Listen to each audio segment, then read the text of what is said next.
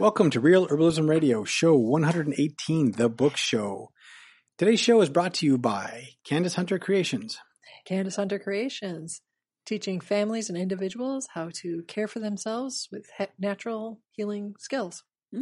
And Occupy Medical. Occupy Medical is a free street reach integrated health clinic in Eugene, Oregon, and we are open on Sundays from 12 to 4. We also accept donations as we are 501c3. Occupy-medical.org. And Hunter Creation Graphic Design and Website Design, where their motto is, yes, they can do that, or yes, we can do that. They do brochures, business cards, banners, you name it. If you can print on it, they can get it done for you. Reach them at huntercreation.com. And our fourth one is Ace High Heat Graphics. If you need custom and printed shirts for your group or organization, give them a shout at acehighheatgraphics.com. Anything big, guys, that are happening that's coming up? Oh, there's a big conference coming up. There's a big conference coming up December 2nd and 3rd.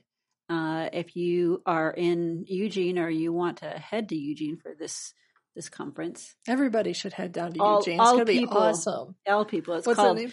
Decolonizing Natural Medicine, Increasing Access for Holistic Health for All. And it's a pretty inexpensive one. And their principle is that healthcare is a right, not a privilege. And they talk about different marginalized folks and how to work with people. It's keyed towards people that are herbalists or healthcare providers that want to just expand the field of medicine and natural health in general. So there's a Saturday conference and a Sunday conference, and you can have both of them together. So the Saturday one that's the one I'm speaking at, and ranges from $40 to $75. That's one of those sliding scale. Yeah. And then the Sunday one, that's Herenbra is teaching that, and that's an all day one as well. I think there's only 2 teachers on that one, and that was $35 to $65. Or you can do both days, $125, and it's coming up November 27th. You can get both of those for that low cost. So up to after the 27th of November, which is coming up really fast, then the price is going to go up. So jump in there quick, and there are some scholarships. So please check on the website, which is Zaniya.org, ZANIYAN.org. All right. And socially, follow us on Facebook. Like us there. We have over 3,700 likes now. Getting up there, climbing. Yeah. Pinterest as well. You can Instagram, hashtag The Practical Herbalist, and also like our page, I guess, right? Yeah, at The Practical Herbalist. We have an actual Instagram gallery.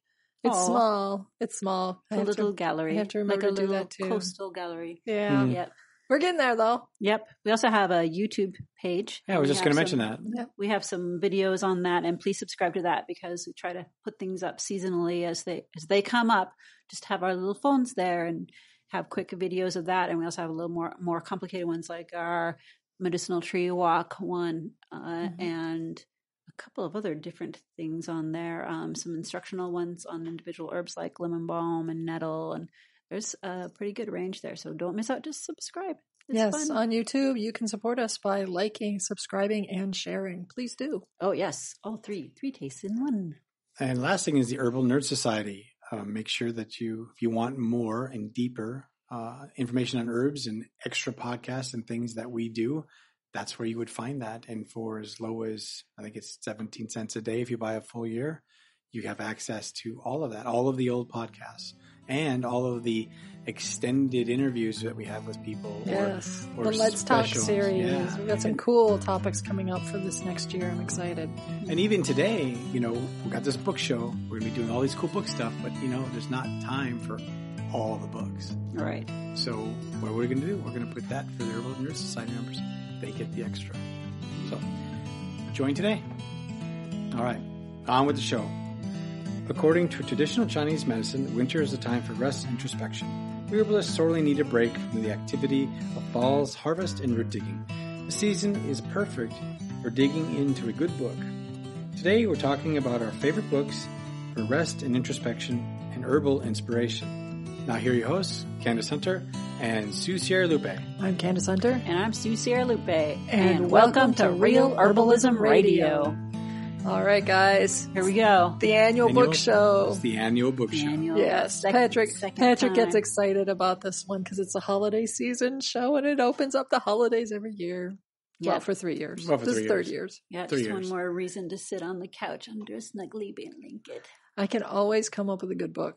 Yes. Always. Well, you did a great job of supplying us with books this year. We have a big stack. Yes, we have a big it's stack. intimidating. Where do you want to get started, Sue? All right, let's start with this one. Kathy Cavill, which you and I had the honor of hearing speak. Meeting. Yes, yeah. Yeah, she's a super nice gal. And I was glad that you were the one that found this. So I'm going to let you take the... It is The Aromatherapy Garden by Kathy Cavill. And it is about growing fragrant plants for happiness and well-being. Oh. Does that sound like a lovely Vanna White intro? Who can say no to that? Yep. This book, I've been looking at this book. I've been looking at this book for quite a while. I kept, coming back to it and thinking, I should pick it up. I should pick it up. And then I finally just did. So is it just all good smelling plants? It is. Just over half of the book is monographs on wonderfully smelling plants that can contribute in a myriad of ways to your garden. Mm-hmm. And it includes things like sage, which, medicinal, we know, and, roses, rock rose, primrose. Those ones are used in flower essences. Daphne, I saw that in there. Yep. And it also includes things like lily of the valley that we don't normally think of as directly as medicine, right? Right. It's a pretty hardcore medicine to control internally. Harlequin glorybower. I've seen that one grow before. Gorgeous plant. It is beautiful. Yes. It's weird as heck. I don't know if that one's actually I haven't read. There's a lot of this one. I'm just digging into it, so I'm just beginning to enjoy it. Mm-hmm. And different smells. Like you just turned to the curry. Yeah, the which curry. Is like, curry that plant. is very fragrant. Yes, it is. And it's again, not floral. It's not one that we think about as herbalists as being, curry plant is an herb that we will use for healing some illness. Right. But yet it is. So she talks about not only the ways that you would grow them, but also the things that they are good for. She talks a little bit about the history of fragrance gardens and using aromatherapy in general. Mm-hmm. I mean, not just essential oils as we do today, but aromatherapy that goes back more into the roots of the monastic gardens and ancient Greek civilization when they planted gardens specifically for their healing. Sick people go into the garden and just sit. Mm-hmm. And they breathe in the air, and that is healing to them. So she talks about, going all the way back to that. And then she gives a lot of advice on how to put together themed gardens, fragrance themes and groupings, how to artistically plan your plantings, colors. Oh, I'm so terrible at that. That sort of thing. She also talks about pollinators and how they interact, how the fragrance of the garden by planting an aromatherapy garden with a lot of these fragrant plants, you end up driving away the problematic insects and pests and drawing to yourself the pollinators like the bees and the hummingbirds and the beetles that are the positive ones that are helpful. Mm-hmm. So, she says that in her garden, she never gets aphids, for instance, even when, the rest of the neighborhood is plagued with them because her garden has all the different plants and the aromas and the scent itself does a lot. Mm-hmm. So it's a really cool book. Yeah. It's a beauty. Yes. Really this has been of late, I have to admit, I'm only partway through it because it's been my bedside reading of late. I'm already starting to think about next year's garden. Yeah. Well, it's a gorgeous one. Yeah, Patrick's over there grimacing about next year's garden already. I like being in the garden. I don't like making the garden. I have to be honest. I like both. But I could see this as a really good gift for somebody that is not necessarily an herbalist, but really just enjoys being out there and wants to get started in it, or is already this would be a great one for my mother. Yes. When she was alive, she would have enjoyed that because she loved being out and digging around in her garden and was always looking for ways to improve it. Yeah. She would have loved it. It's just beautiful. Yeah. Part of why I chose it was because it's good for herbalists, but it's also good for people who just love gardening. Yeah. Yep.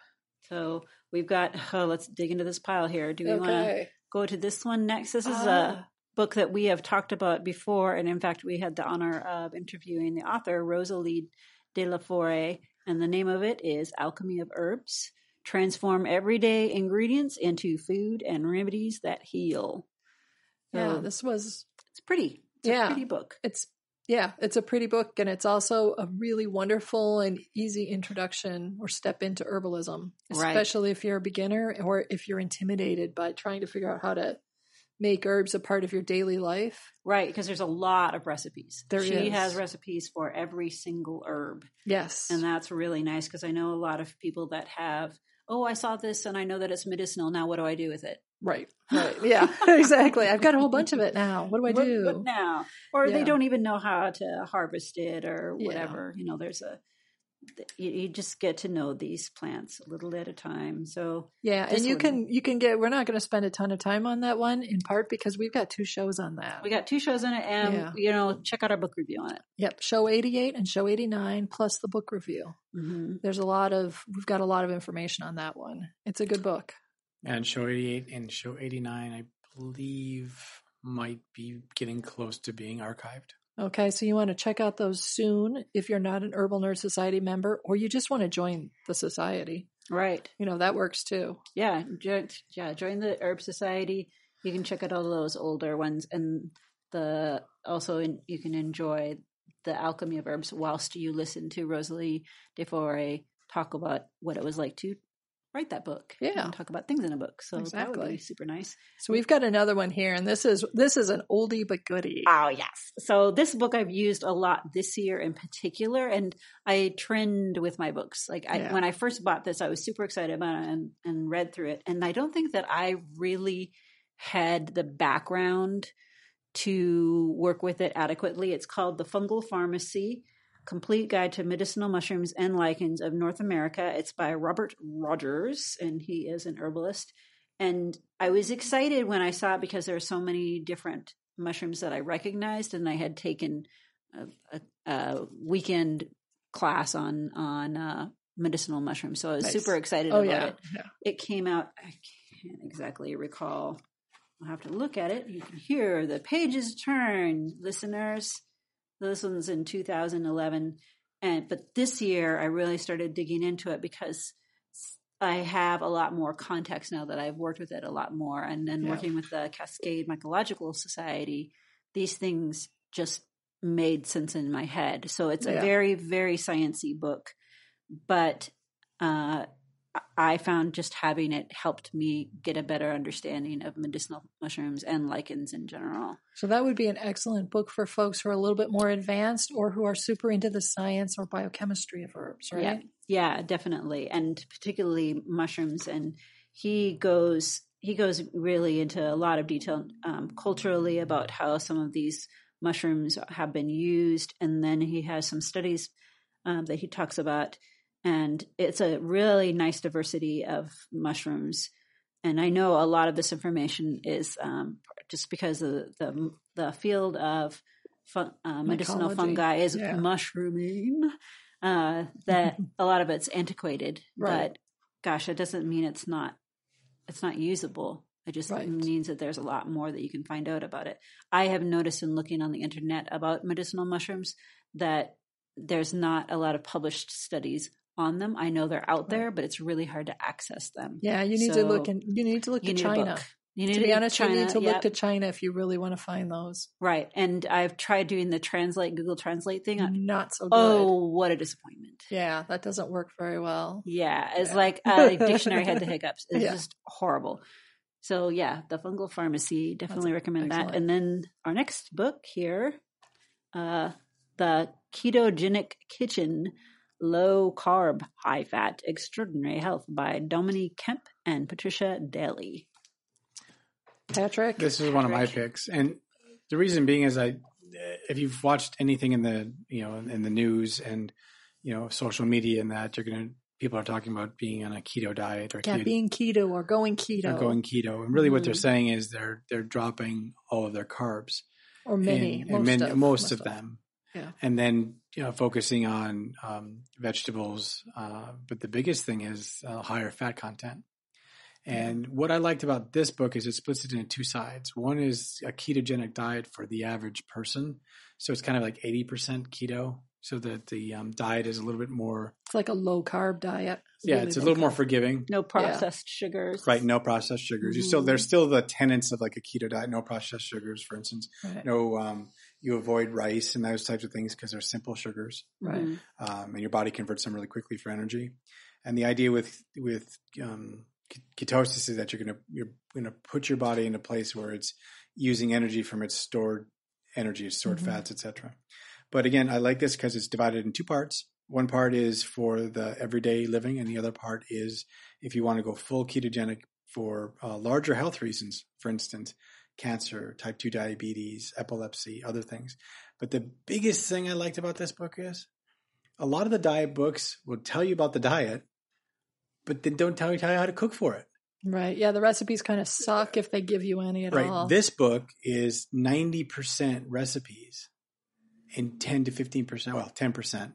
Can't be 15, but 10% of like deep distilled down information about the diet, but the rest of it's recipes and how to make that part of your life. And most books and diet books don't do that. They give you a token recipe or two, but they don't do what this one does. One of the things I really liked about the ketogenic kitchen was that in both sides, but especially in the second half where you're serious about being ketogenic, they also talk about things like, and for your kids, recipe such and such from the front half of the book adds a little bit more carbs for them. And, other family members who don't want to be full keto, it helps you adjust so that you can do that extra recipe for them, but not for you. And yet everybody's happy. So it has a lot of very practical suggestions for helping your family deal with the fact that you're now going ketogenic. Right. Right. Or that you're cooking for somebody that's not really, they have to have it. The first time I was introduced to ketogenics was in the 90s, and it was for epilepsy. Yeah. So they're really, and then they're showing a lot of children were responding well to the ketogenic diet. And then it's just expanded diabetes and different things like that. It's essentially, it works at creating an anti-inflammatory diet. It's essentially so arthritis what it is. And different things like that would help with it. Yeah, and there's research on it helping conditions like MS and other neurological ones, diabetes, cancer. And I can't remember offhand if there were any other big ones. Crohn's disease, I believe, is one of the ones that they talk about it helping. But I can't remember what. There's like a long list of them. Right, but did you say that in the second part of that was it's an anti-inflammatory diet? Yes, okay. yes, and I mean, really, science is currently starting to think or starting to point to the fact that inflammation is kind of the root cause of all major disorders. Or it's a piece. It may not be the cause, but it comes in conjunction with major disorders. So if you can eliminate the inflammation, you go a long way toward helping either prevent or eliminate the disorder, or at least bring the body back into more balance. Right. So for that reason, the ketogenic kitchen looked like a good one. Yeah. And it's another nice, attractive book. Yeah, it was really easy. And the recipes were really good. We've tried a bunch of them and they're really tasty. Well, that's good for a recipe book. And they're surprisingly, I mean, from a family that is used to, half your plate is starchy carbs of one sort or another. We grew up in the meat and potato, Midwest of meat and potatoes and farming country and all of that. And, that we kind of looked at this and said, oh, it's going to be not very satisfying. But the truth is that if you're cooking the way they're suggesting, you walk away satisfied. Nice. Which was surprising. Yeah. Wow. Who knew? So, yeah, I'm going to keep working with that one. Oh, good. That's good to have things that work. I've got another one here. I'm cranking this through. This is, how do you do this? The Modern Homesteader's Guide to Keeping Geese. Okay. By Kristen Lee Nelson or Lie Nelson. Lie Nielsen. I probably mispronounced your name, Kristen. I'm very sorry. Nielsen. Yeah. Yeah. And this is, it does have some color plates in it, but mostly a black and white. It's a smaller book. All the other ones, I think it's here pretty big. Yeah. This one's like 144 pages. It's when we did the chicken show last year and we talked about primarily chickens with a little bit about ducks, we did not have anything. We didn't have any real good resources for geese at the time. There's a couple of geese books out there, but they're big and gnarly and not fun to read. They're gnarly books. Yeah. Gnarls. And then this book was like a week after our show aired, or some very, very close to that. So this how book was old published. was Annie the goose? Annie was hatching right about the time this book was being They're published. both hatching at the same time. Exactly, right? So listeners, if you may not have heard this, Patrick and Candace have a goose. Sweet Annie. Sweet Annie is her name, and she's a little curly Sebastopol goose. Yeah. And I have had chickens. I grew up with chickens, and I have got chickens, and they feel very different than a goose. A goose feels like a beanie baby. Yeah. It's just full of sand. Yes, they're really soft and plush. And yes. Even as adults, they're soft and plush. Yes, they are. But goose feet are giant. They are very large. Yes. And they have sharp nails. Yes. Yes. And they slither out of your hands if you're not careful. They do try very much. Yes. Oh man, because they're filled with sand. So yes, while I was deciding on a goose, on adding a goose to my flock, I was watching Kirsten's Instagram feed. She's at Hostel Living Valley. I think that's the name of the feed, if I remember. It's Hostel Living Valley. If you search Hostel Living Valley, you'll find her on Instagram. And so I was watching her feed, and she happens to have a Sebastopol. And I was looking at I'd just been watching what she was doing. And I can't remember what the questions were, but I asked her a couple of questions when Annie first came to stay. And she gave me wonderful answers and was really helpful. Oh, that's good to know. And so when her book actually was like out and I could get to it, I got myself a copy because it's good. So it's hostel living, like living abrasively or amongst people. Let me check on the back. Hostel Valley Living. That's Hostel Valley. Hostel Valley Living. Okay. Oh. Yes. So anyway, the book is.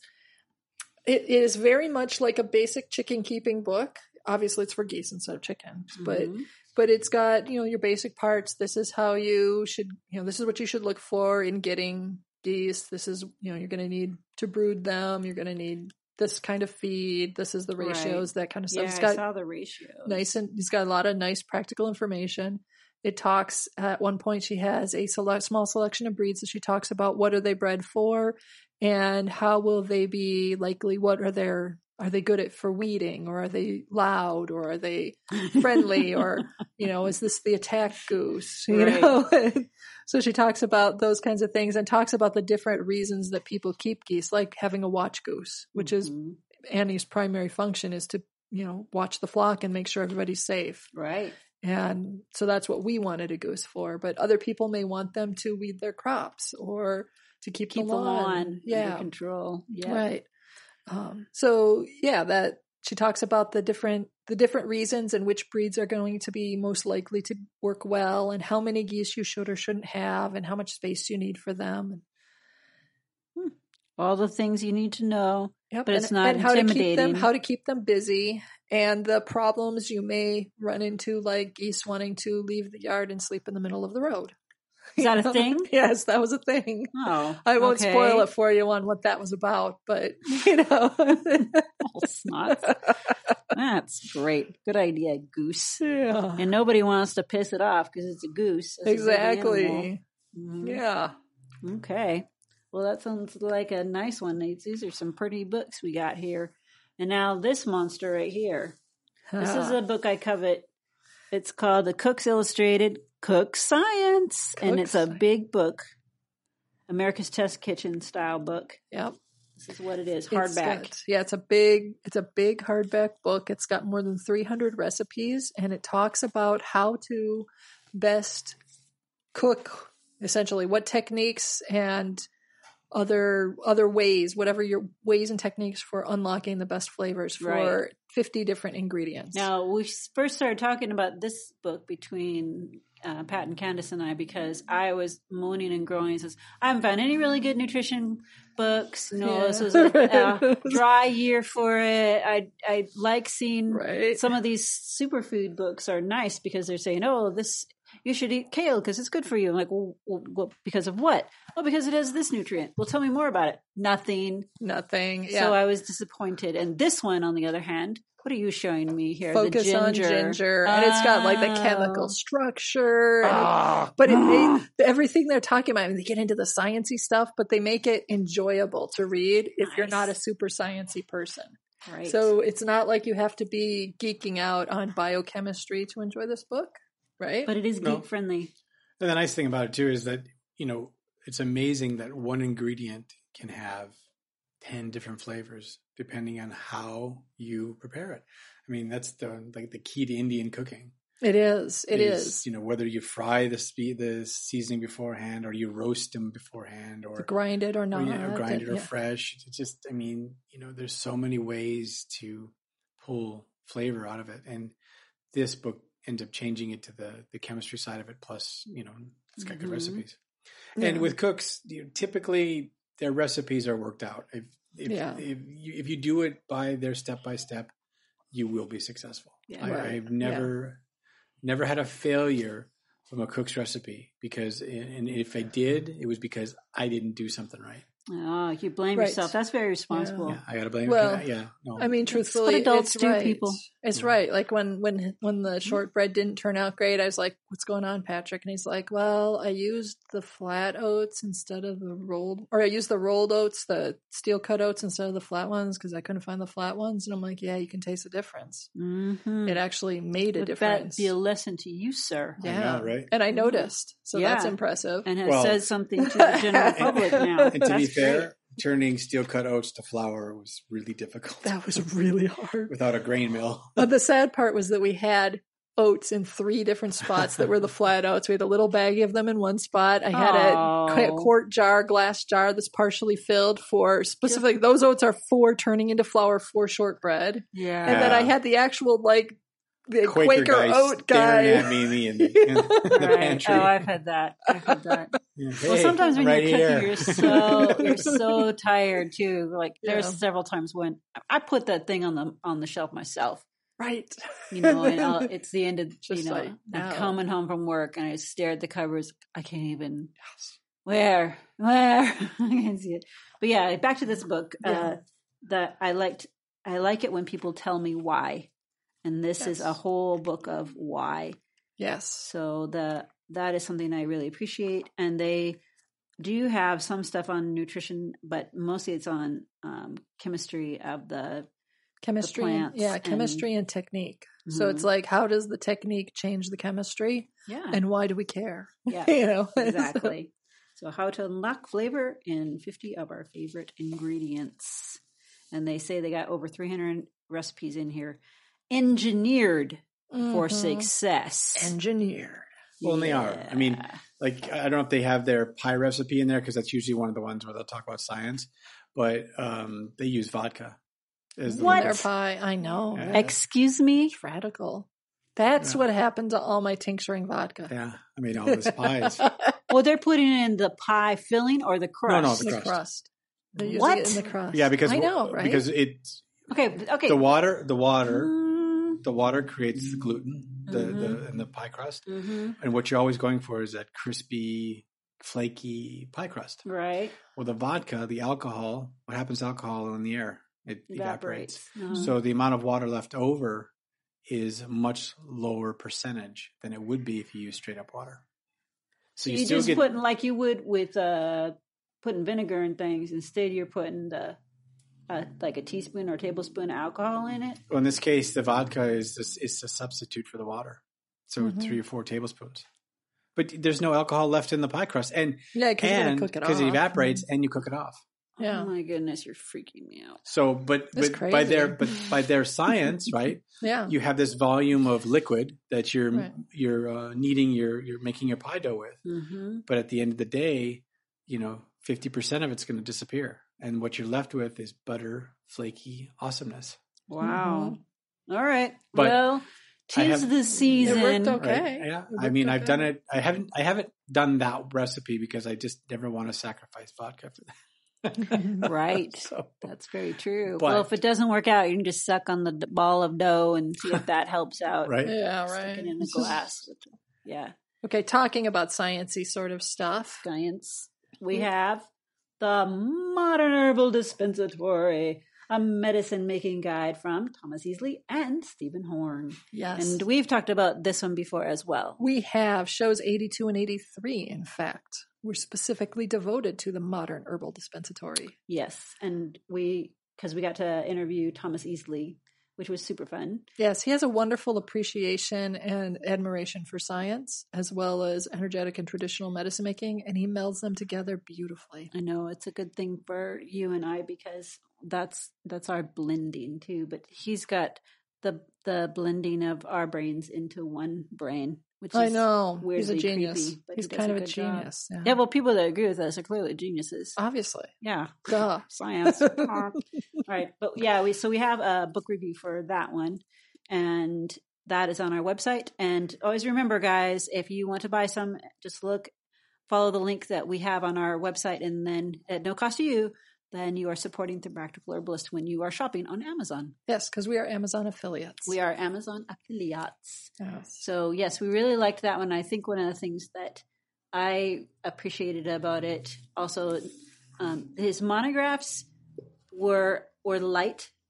They're very small. They're actually very focused just on the pieces that you need to make these herbs into medicine, to use them as medicine. And he doesn't go into any more depth on them as monographs, right. Really. But it's his, and those are fine for, but it's his formulas that I appreciated. Yeah.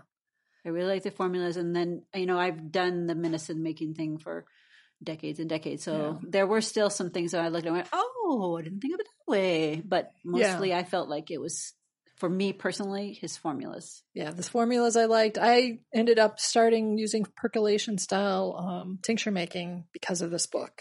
And I ended up taking the art and science of modern medicine making. It's his medicine making course. Oh, right. I ended up taking that with That's that, cool. And that course isn't designed around this book, but he references this book frequently. And you can certainly read the book without it, which I did. Yeah. And then I was intrigued and decided to go further and took the course too. Yeah. Rosalie offers a course also that is in conjunction. I think hers is a video course, webinar course, like a webinar style. Yeah. Mm-hmm. Okay. That's a cool one. All right. We got two more here, guys. Bok. This one's on chickens. Bok. The Chicken Health Handbook, a complete guide to maximizing flock health and dealing with disease. This is by Gail Damerow, who has also written, and this is the book I have of hers, is The Story Guide to Raising Chickens. Yes. Yeah, I've got that one too, I think. Or maybe no, I think I was borrowing You were yours. borrowing it from me. Yeah. So this is the second edition is what we have in our hands here. And it's all just on health conditions for chickens. Yeah. And the reason that I thought we should include this one is that especially if you have a larger flock, like more than just 3 or 4 birds, and especially if you're like not an urban chicken keeper, but you're out in the country in the rural areas where chickens you can have much larger flocks. Yeah. This is a really well-written book for helping you take care of essentially your veterinary needs with chickens. Right. Which can add up. Yes. And I don't know about you guys, but for me, I don't actually have a veterinarian, even avian veterinarian. So I like to have the more advanced information available just in case. I pay close attention to my flock, and then I'm paying attention to, I know each of them and their habits and how they tend to hold themselves, and I pay attention to all of that. If you're not paying attention to that and you notice that something's wrong, a nice big chicken health book like this can help you figure out what to do about it quickly. And for poultry owners or new poultry owners, keep in mind that when one of your chickens gets sick, the likelihood that the rest of them are going to get it is really high. So it's better just to nip it in the bud and take care of it right away. And I know from being on some of those chicken forums, people say, well, my chicken's got this and I don't know what it is. And you'll see all of these people getting terrible advice. Yeah. They're giving awful diagnoses and like they're not even asking, well, what area do you live in? Because that would let people know if it's mites or whatever, or just like look at the feet, or have you actually looked at the chicken, like looked under the feathers or anything? They're not even doing that, and this one does. Yes, and then the other thing I really liked about the Chicken Health Handbook was because at the beginning, she has a nice, I don't want to say extensive because I don't know if that's the right word, but she has a nice section on chicken anatomy, the way that, chicken life cycle, it's veterinary sort of. I mean, it's readable, but it's veterinary sort of, understanding how the chicken's health is. What does their skeletal system look like? Mm-hmm. So better understanding the veterinary aspects of your chicken can really help you better take care of your chickens. Yes. And so for me, like I said, I don't have an avian veterinarian. I don't have a, farming practice veterinarian. I'm too small. I'm an urban farmer, Right. So my tiny flock, I'm not going to be likely to invest the money into taking them to go see a veterinarian. So I kind of have to do that duty for them. Yes. So this book was a nice all-in-one. It gives you all of that information. It tells you what nutrients they need and why, mm-hmm. and what it looks like when they don't have it, what deficiencies look like. I mean, it's not just for if you've have a potential illness in your flock. It helps you take good care of them mm-hmm. all around. But you know my favorite chicken internal organ is? The air sacs.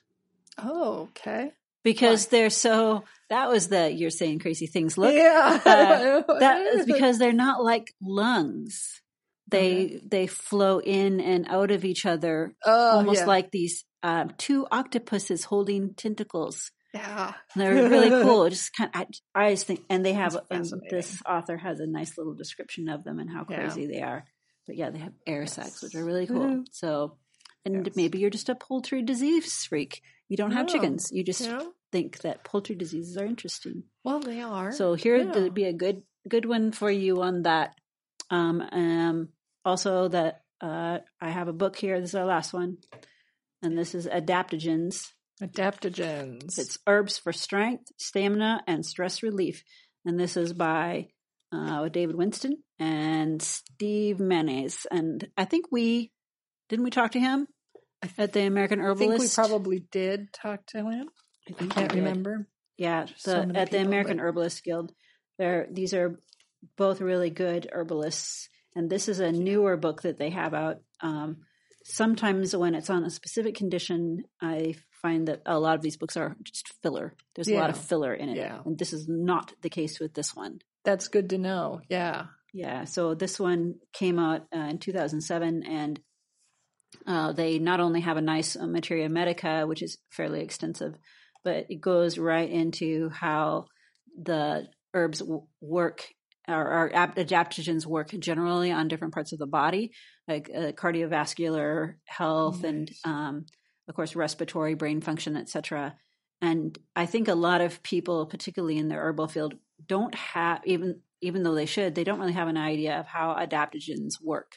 They're kind of throwing that phrase around. I've even heard people say, well, that's just a trendy word and it's not necessarily accurate. And I think that after reading this book, that I have a much better idea of how adaptogens work. And it's to me, it's not a trend.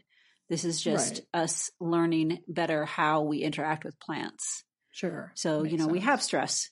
Yeah. We have stress in our life, and these plants help out in a myriad of ways. And it should not be a surprise, particularly to herbalists, because our job is to heal systems, not just like one tiny little condition. Although, first aid and herbs are a good combination as well.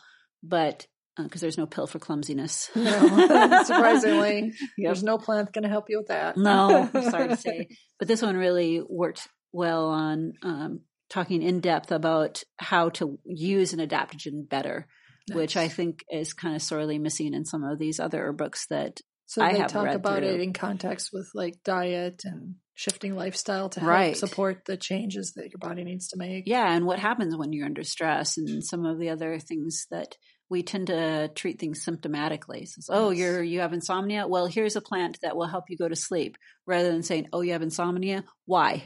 Why do you have insomnia? Right. Perhaps it's better, instead of just giving, a sedative, to give an adaptogen to help the person deal with all of their stress. And certainly, since I work in a free clinic and half of my population is unhoused, stress is that's just the way it is. Right. Yeah. So, honestly, even if you have a house, stress is kind of the way it is. It seems like everybody is there's always stress, out. but Yeah. naturally for people that don't have a basic need like access to water, food, and their stress is way beyond what you and I encounter in our life. So yes, it is good for everyone.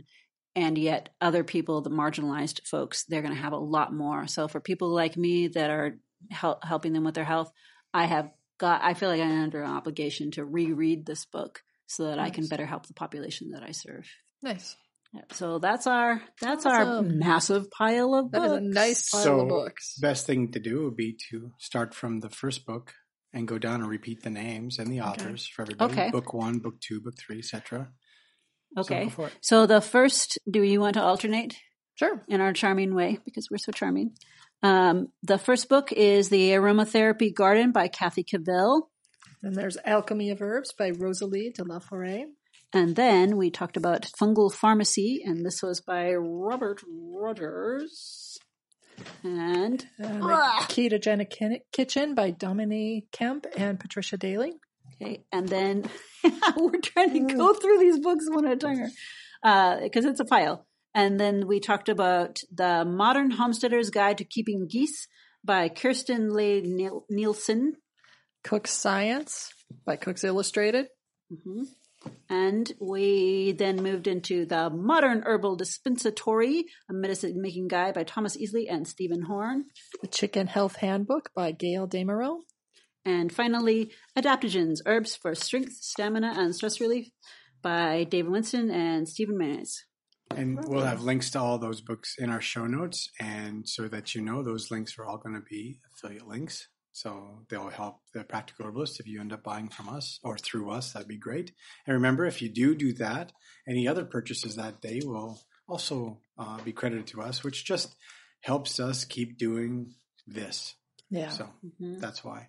And also, we're going to be I think it would be time to announce it now during our time here. This is going to be the last show of the year. Yes. This will be our last one, and then we take kind of a December, we'll call it a hiatus. We still work, but we're not producing the shows, and we kind of take a little time for family, try to do what we can. And let's be honest. I mean, we've got things cooking for next year already. We've got couple of projects coming up that we'll be unveiling as the new year comes in. And last year, we took the time off and we came back and we had the Herbal Nerd Society. Yeah, that was something new. And all you Herbal Nerd Society people, there's another stack of books here. Yes. You'll be looking for the Let's Talk About Books episode that will be coming out in December for you. That's right. The show shall continue for them. The other thing I was going to say is that we are going to be launching a kind of curated store on the website. So that's one of the secret projects, super secret projects. Well, curated store. But super secret is more like, we're going to try to have somewhat of a skeleton structure of a store for the beginning of December so people can buy their books through us. Yeah. So anyway, some of that stuff. So I guess I would say at this point, happy holidays, Merry Christmas, Happy Kwanzaa. I don't know what the... Solstice. Happy solstice. I mean, I'm not sure what the Jewish one would be. Hanukkah. Yeah, I know what the holiday is, but with the... it's what's the cheer? L'chaim? I don't know. So we wish you a happy winter in whatever way you celebrate it.